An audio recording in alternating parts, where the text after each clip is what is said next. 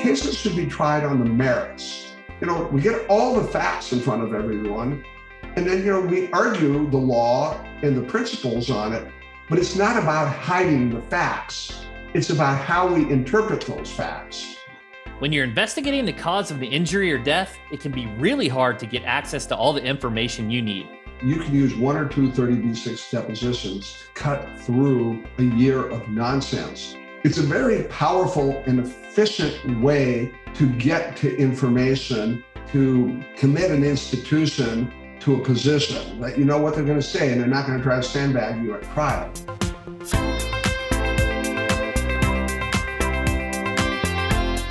Mark Kosieradzky is a nationally acclaimed lawyer specializing in nursing home abuse and neglect cases.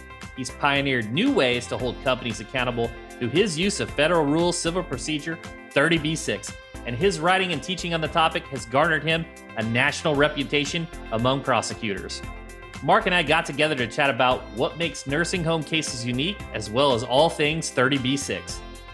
You're listening to the Personal Injury Marketing Mastermind, the show where elite personal injury attorneys and leading-edge marketers give you exclusive access to growth strategies for your firm. I'm your host, Chris Dreyer, founder and CEO of Rankings.io. We help elite personal injury attorneys dominate first-page rankings with search engine optimization.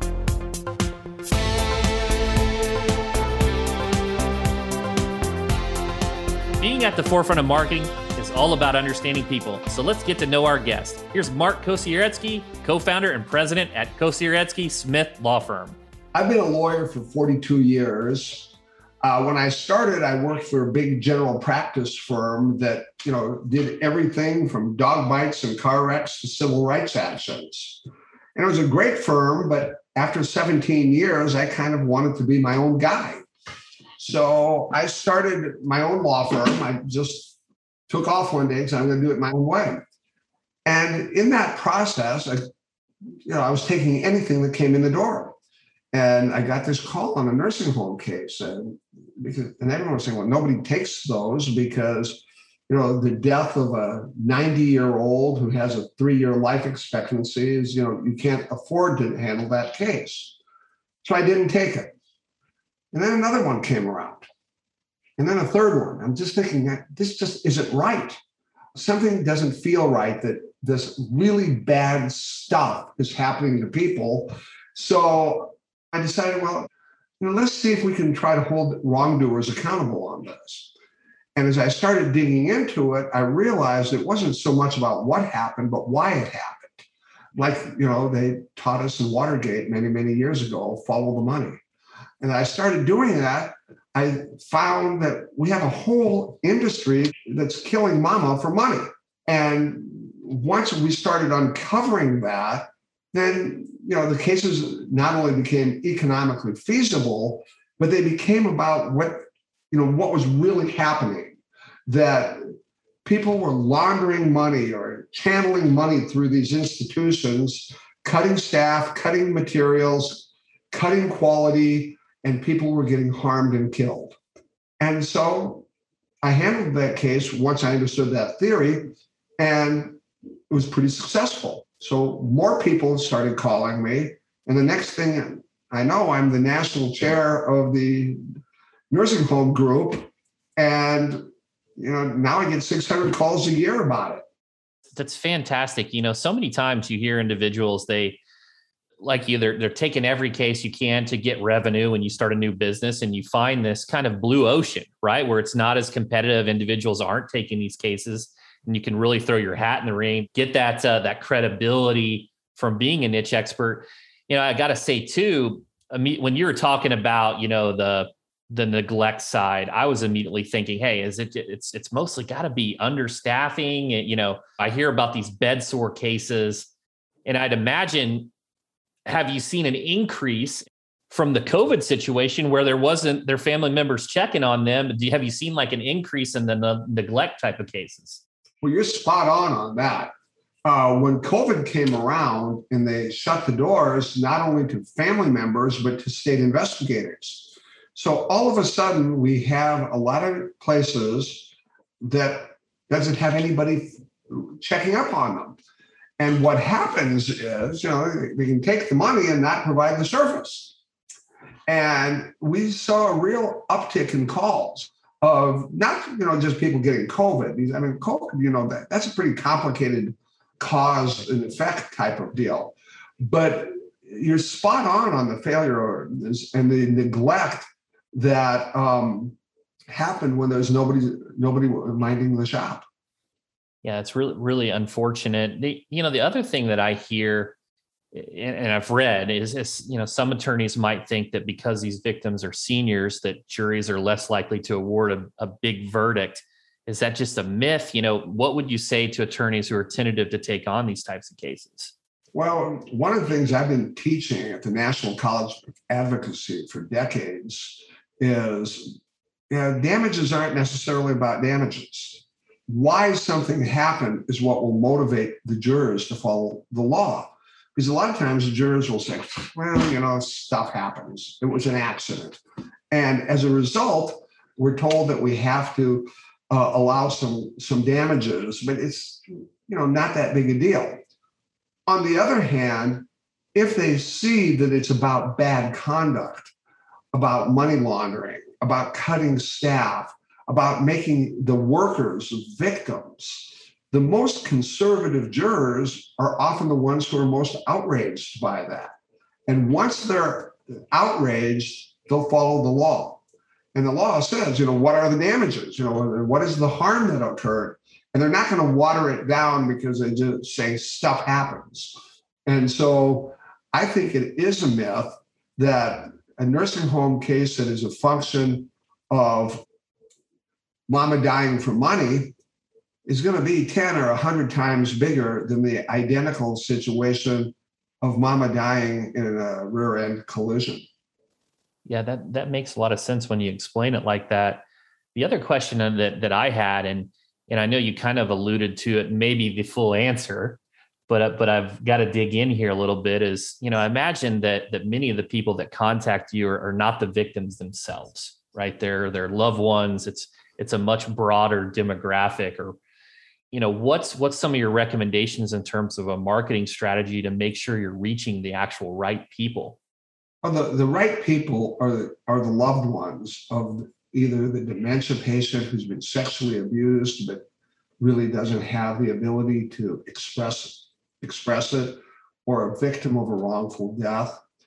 I think what we find, at least from the philosophy of my firm, is we're there to help people get through a really, really tough time, possibly the toughest thing they've ever gone through. That mom or dad who raised them and molded them to be who they are is all of a sudden being abused, and it's really upsetting. And most of the people who come to us, they want to find out what happened, and they feel like they have to do something just in response to this terrible thing that happened to their parents, so it wouldn't happen to anybody again.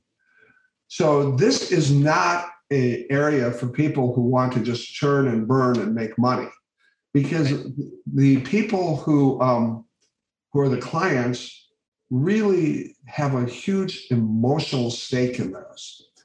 And in a very large percentage of the time, it's not about the money, it's about the principle for them. And so if you're trying to reach people, then you have to know where they're coming from. And it takes compassion. It takes understanding and knowing where they're coming from. And for those of us who've lost our parents, you know what that process is like. And even when you see it coming, it's hard. So all of a sudden you get this surprise call that mama's, fell out of a window, and you're saying, well, what was she doing next to an open window? I mean, you wouldn't do that in a daycare center. Or, mama was found with someone sexually assaulting her. I mean, these are things that, create nightmares for their children. And we're there to help them hold wrongdoers accountable and to make sure that we find out what happened and hopefully do things to prevent it from ever happening again. In terms of motivation, I imagine, geez, that when you're hearing some of the things that you mentioned, I can't help but imagine like what would happen if something happened like that to my mom. Oh, geez, it just all these emotions go through your mind. I'm focusing in on what you're saying. The other thing I was thinking is, a lot of law firms, they'll use a third party intake company, or a live chat. And one of the things I've seen with those is just a lack of emotional intelligence in terms of like EQ. So, when individuals are contacting you, I imagine that your staff just have to be supremely trained in that and just have that skill of emotional intelligence. This isn't about data transfer. This is about human connection. We have one woman who literally is a saint, and she listens to people every day and talks to them and hears them out to understand, what their needs are. It's really kind of cool because I just got an email from someone that we turned down, and we turned down 95% of the cases, 96. And she wrote this email and says, "Thank you for taking so much time to listen to us, to guide us, to let us know what the options are." And Annie was spectacular. She just is all about love and compassion, and it's reflective of who you are as a law firm. And I want to thank you. You didn't take the case, but I want to thank you for hearing us. And we get so many calls from referrals of people who we turn down, but we don't have the chat. We don't even have the we have an automated phone answering service, but the way it works is if it doesn't go to the person who answers the phone within 2 rings, it rolls to someone else. And within 6 rings, you will always get a human being in our firm. Wow. So we're kind of old school. I like that. Well, and also due to niching, right? You have, it's not this volume where you're trying to get 10,000 auto accidents, right? And I've done that. That was how I started my career. Yeah. And there's a place for that, but it's a red ocean there, though. I mean, it's. I will tell you, when I first started practicing law, it was 40 plus years ago, and my job was to take every piece of dog dropping case that the senior partners couldn't get settled, and I'd have to go try it. So I've got more jury trials than most law firms have, because we were just cranking them. And I'm not going to say that was necessarily the best legal work that I've done in my life, but boy, did I learn how to do it. I learned how to think on my feet, and I learned how to win big and how to lose big. I learned how to lose cases that I never thought were possible to lose. And I learned how to win cases that were impossible to win. So there is a niche for it. And certainly, I think that the people who handle those cases, and I did it for 17, 20 years, it helps mold conduct, because you very seldom hear someone say, "I better stop drinking because I might kill someone or I might run into something." But you'll hear people saying, "I better stop drinking and driving because I might get sued." So that's what changes conduct. And so there is a real role for holding wrongdoers accountable, because if you hold wrongdoers accountable, other wrongdoers are going to say, "I better be careful because I might get sued." So I've been there. I've done that. I've tried so many of those, and I feel really good about the accountability that we've helped instill, perhaps with terror, but it doesn't matter. They're instilled. And now we're doing it on a kind of a much more challenging scale in the healthcare industry, assisted living, medical malpractice, nursing home, assisted living, where there's the layers of corporate hiding is pretty stunning. I mean, I had a case once that we had 170 subsidiaries running one nursing home. Wow. We even had one where there was a Ponzi scheme where the corporation sold ownership shares in every bed in the nursing home. It was absolutely crazy. The other question I had, and I was going to have, one final question before we jump over to 30B6. I would love to dive in about that. Is I looked up the stat today. There are over 46 million adults over 65 in the US today, and that number is expected to grow to 90 million by 2050. How do you think these increased numbers will affect elder care and elder abuse, these types of situations in the future? Well, what I find is wherever there's money to be made, you will find people out there trying to make the money. And some people are really scrupulous and they're all about a great product. And others are about churning the money. And if you've got lots and lots and lots of elders and you've got the government paying for it, it's going to be like government contractors. There's going to be people trying to get licenses all over the place. And what we've been finding is assisted livings are like nursing home light. And in many, many states, they're unregulated. And as a result, they create these really beautiful places. And a lot of them are just terrifying places because the care is not given, but it looks pretty. And that's not insurance, it's cash based. So people are going to be spending $6,000, $8,000, $9,000 a month to live in this kind of nice apartment where they think it's safe. And a lot of times it's not. Yeah, that's really scary and unfortunate. And as a non-attorney listening or just an individual is thinking about using one of these facilities, it's like, do your due diligence and ask around the experts of who gives the best care.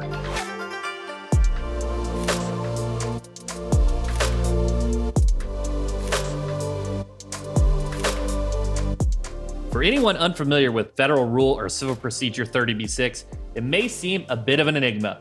I asked Mark if he could describe the rule and why it's so important. 30B6 is a federal rule. Every state has a corollary of it in their state rules.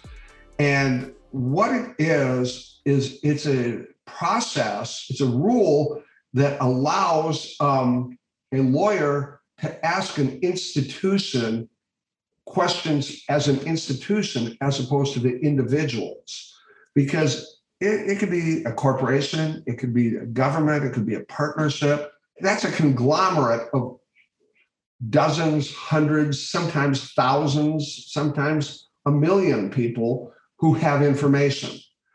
And I know you're going to find this really hard to believe, and some of your listeners will be too, but corporations and the government are not always forthright with the information they want to share. And this rule was developed and nobody really did anything with it for decades. But it was philosophical, and it's saying, rather than saying, I want to talk to the president of the corporation, or I want to talk to the product manager or the head nurse, and say, I want to learn what the corporation knows about these areas. And he identified the subject matter. And then it's the organization's job to gather up all the information and answer your questions. And some lawyers will say that's a lot of work. And they say, well, it's not as much work as having to take the testimony of dozens of people and disrupting the business. So it is an efficient way of getting institutional knowledge. And I wrote the book on it. It seems like, more outcome driven. You find the who, right? Who's going to answer it? But I had a question from the outside. Would this allow them time to coach up that individual to maybe stray away from the correct information? Or is it better because you actually get to the person that has the information? Well, it's not necessarily just one person. They're going to get coached up. I mean, my job is to ask the questions in a way that it doesn't matter. And it's not necessarily any given person. Their job is to create the witness to tell us what these facts are. What happened in this operating room? What was the design process? Why did this construction company not put together a demolition plan? What are you claiming are the rules? Through that, we can craft questions first in this notice that we send out saying, these are the things we want you to be fully prepared to talk about. You kind of gave me a few examples, but maybe you could walk me through, I don't know if you can share like an actual example of where you've used this. Because people lie all the time. All the time.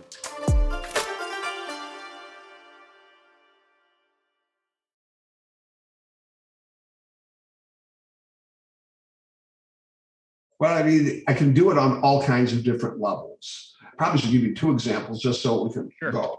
The first one is, how do you take a routine case where someone fell down the stairs at a fishing resort and they get a very, very serious injury? You want to get the information necessary for the elements of your case, like who built the staircase? Did it follow the codes? What are the expected uses of that staircase? Was this an open and obvious danger? Did the customer do anything wrong? And you literally say, I want this corporation to provide to me one or more persons to provide all information known or available to the corporation about who built this staircase. What were the code questions that you were using, codes that you were using? What are the expected uses of this property? What kind of customers use it? You know, broad questions like that, but that just goes right to the heart of it. And, you know, if you ask for the manager or the owner, they say, well, I can't remember who built it, or I can't remember when it was built, or, you know, we got all kinds of different customers. Well, now they say, you gotta take a stand. You have to take a stand on this, because lawyers, unfortunately, have kind of followed our sports world where they think it's win at all costs. And it's not about playing by the rules. It's about seeing what you can get away with. And lawyers on both sides of the equation do that. And I'm pretty opposed to that, because I think my dad taught me when I was a young man in sports is if you win by cheating, you didn't win. And so I look for ways to zero in on it. So a second example, that was one, how you take a routine case. Another example would be if you want to get contents of a computer or of paper files, and the rules say all you got to do is ask for it, and they're supposed to give it to you. But they give you all kinds of this. Oh, we don't know what you mean by personnel file, or it's too hard to find. It's going to be overburdensome, and it's vague, and it doesn't have anything to do with anything. And so I'll use a 30B6 to the corporation saying, here are 6 categories of documents I'm interested in. And I'd like to know what documents or electronic information falls within the category of this title. And where is it kept? And how is it organized? If a court told you had to go find it, how would you go about looking for it? And a perfect example was, I asked for the personnel file. And I said, what's in the personnel file? And they list all this stuff. I said, well, what about the discipline records? Oh, that's not the personnel file. That's a different file. And then as we talked about it, this is back in the paper file, they would have an HR file, and then they'd have a health file in it, a discipline file, a background check file. And so they just redefine it. Or they say, I'd ask for data about nursing homes and what is the census, how many people you have in the building. And the lawyers would say, well, I don't know what you mean by census. And, God, that'd be too hard for us to calculate. So I asked them in this area, do you keep census? Yeah. You know what census means? Yeah. So, well, tell us what it means. Well, it means how many people we have in the building. Do you keep track of it? Well, sure. In what? Well, we have a computerized report that we generate twice a day about it. How hard is it to get it? 3 keystrokes. Can you print it? Well, sure. How hard is that? Click print with the mouse button. But they already said it's vague, overburdensome. We don't know what you're talking about. It'd be too much work to get it. So this is a way to bypass the intermediary lawyer who's trying to prevent you from getting the information. Because if we follow the rules, it really should be, and everybody who's a lawyer who is in your audience is going to know about Hickman versus Taylor. It's back in the 40s, the Supreme Court says cases should be tried on the merits. We get all the facts in front of everyone, and then we argue the law and the principles on it, but it's not about hiding the facts. It's about how we interpret those facts. But that seems to have been lost in a very big part of the current generation or multiple generations of lawyers. And I was thinking, you just want to scream semantics, right? When they're saying double tap. It's nonsense is what it is. Right. I had a follow-up question here, and I'm not sure if you've done a study related to this, but from just a revenue standpoint, and I'm kind of echoing Jay Abraham here, where, the ways to generate revenue is you get more leads, you extend the value of a case, but also it's you increase your frequency. So you're settling cases more quickly. So have you done a study to see, how the application of 30B6 is applied to closing a case more quickly, because you're not running around in circles trying to find the right person? And have you found that it really makes an impact in terms of frequency? Well, it makes an impact on multiple levels. The first one is what you're talking about. You can use 1 or 2 30B6 depositions to cut through a year of nonsense of looking for someone. You have to know what you're doing. I mean, it's a skill set. I mean, you just can't just pick it up and do it. Right. In my book is need to read your book. Pages and 900 footnotes. It's but it's a very powerful and efficient way to get to information and to commit an institution to a position that you know what they're going to say, and they're not going to try to sandbag you at trial. But another thing that I would encourage everyone to think about is there's one school of thought that the defendants or the insurance companies decide the value of the case. And the job of the plaintiff's lawyer is to get to that number with as little work as possible, because then that would be, you get most for your hourly return. And that's certainly a valid way to evaluate it. Another way of looking at it is the value of the case is not determined by, the defense insurance industry, but determined by what it would take to make me go away.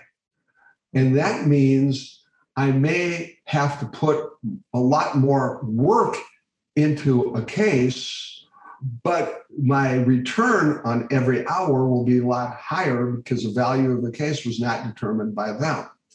An example that I can't go into too much detail in, but recently I resolved a case where we worked it up. I mean, we spent $60,000 on it. We had God knows how many hours. We did 30B6s.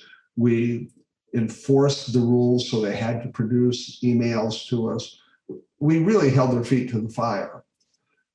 There was a couple of other firms who were watching what we were doing and were going to just piggyback on us, saying, well, we will set the value of the case, and then we're going to settle our cases without all that work. And what I have learned is they were offered 1% of what I settled my case for.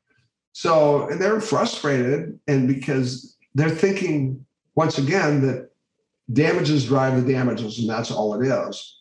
And if you uncover bad conduct, the responding institutions or defendants or insurance companies are going to be really nervous about what's going to happen. Whereas if it was just about, the result, the damages, then the case would not have the strength that it otherwise would.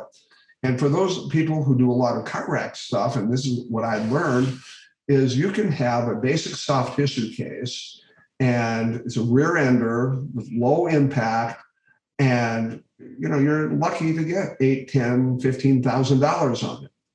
if it's a drunk driver who's done the identical thing, particularly a drunk driver with a history, it's whatever the insurance policy limits are.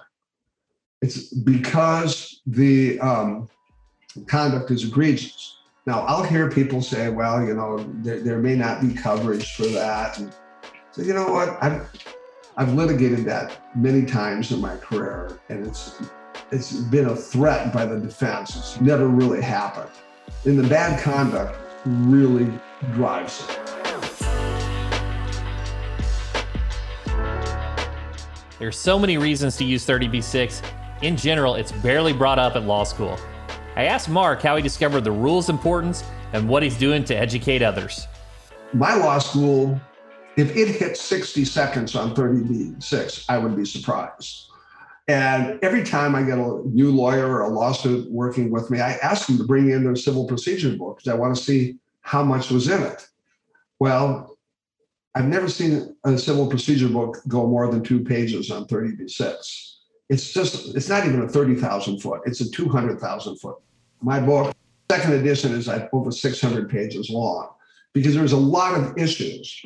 And the way I got into it was really kind of funny. I've been teaching at the Advanced Deposition College for the American Association of Justice for 25, 30 years.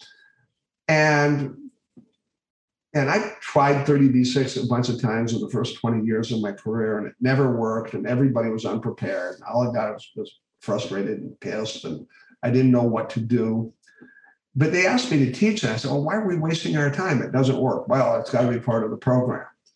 And I did that crazy concept called legal research, and I started studying it. I said, my God, this thing can really work, but you have to figure out how to prove that they're cheating. So I spent, the next decade practicing it and doing it and getting better and better as I got along and teaching more and more. And then Paul Skopter, who was a great friend of mine, he's passed on now, but was a great litigation scholar, wrote a book with Philip Miller, who is equally great, called Advanced Depositions. And Paul said, we need a sequel to the book. And 30b-6 would be a great sequel. Will you write it? I said, well, sure. And, I thought it'd be, 80 pages and 3-4 months to do it. Well, 4.5 years later and 500 pages later, the first edition got done. And then it really took off. And lawyers all over the country started doing it. I'm not going to say there's a direct correlation, but I'd like to think there is, that the next thing we know, the defense industry is petitioning the Supreme Court and the Federal Rules Committee to water down the rule. I mean, basically taking everything I wrote about and trying to take it away. And so, I testified before the Rules Committee with a lot of other people, and I was one of hundreds, if not thousands of people who wrote in on it. And the Supreme Court and the Rules Committee got it. They understood the gamesmanship and the mischief that goes on, and they have no part of it. And they made a slight tweak to make it much better, in my estimation. The pandemic came around. I said, well, we're not in court, so I spent another 6 months updating it and wrote 2 new chapters. Wonderful. 200 new cases, and refined a lot of the things that I learned during the Federal Rules Committee hearings. And it's a powerful tool, and it's actually for the benefit of both sides because it can cut the costs dramatically, efficiently get to the issues. But what a lot of people who oppose it don't like is it really cuts at and sometimes eliminates the gamesmanship that's going on. And right. A lot of lawyers think that that's what their job is. Yeah. So I could just imagine it. It's just the other side wanting to kick the can down the road. Just keep kicking it. Oh, they do. And then time runs out and you don't get the information. And one of the things I tell my friends who teach in the trial schools, which I've taught it also, but there's one thing that's much more important than eloquence and great closing arguments and brilliance, and it's called evidence. If you don't have evidence, you're not going to, everything else is empty rhetoric. So, right. So 30b-6 is all about getting the evidence so you can really go to town with those rhetorical skills that you've honed over the years. Absolutely. Mark, it's been such a pleasure having you on the show. So where can people pick up your books, not just your 30b-6 book, but all of your books, and how can they get in touch with you? Okay, well, 30b-6 is part of Trial Guides. And all you have to do is Google Trial Guides 30b-6 and it'll pop up. Same thing with my book on nursing homes. That's a Trial Guides book. For the people who do day-to-day litigation, car wreck litigation, fall downs, plus people who do complex litigation, my book, Deposition Obstruction, Breaking Through, is available from AAJ Press. And that deals with how do you deal with lawyers who try to just get in the way of you asking legitimate questions in depositions. That's a book that goes to every kind of litigation there is. 30b-6 goes to cases that deal with institutions, and nursing home obviously goes to nursing home cases. The way to get hold of me is my office number is 763-746-7800. And I'm at Mark, M-A-R-K, at Kos, K-O-S, lawfirm.com. I'm always happy to help people with cases. You know, I talk to people all the time. Sometimes I join trial teams to help them with the 30b-6 and discovery planning. I'm happy to help try the case too, but at this stage of my life, I don't have to have that. I'm much more interested in the chess moves, because that really makes the difference when you get the evidence. And once you get the evidence, the chances of you trying the case go down pretty dramatically. Mark is a true expert when it comes to 30b-6, and it was so great to pick his brain and learn all about the rule and how it can be effectively put to use. If you're interested in incorporating these depositions into your practice, check out Mark's book or his lectures on the subject. It's never a bad idea to have another tool in your tool belt.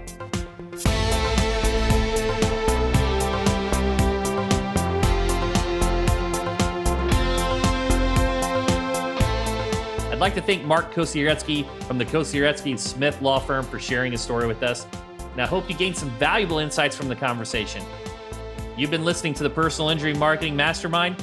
I'm Chris Dreyer. If you like this episode, leave us a review. We'd love to hear from our listeners.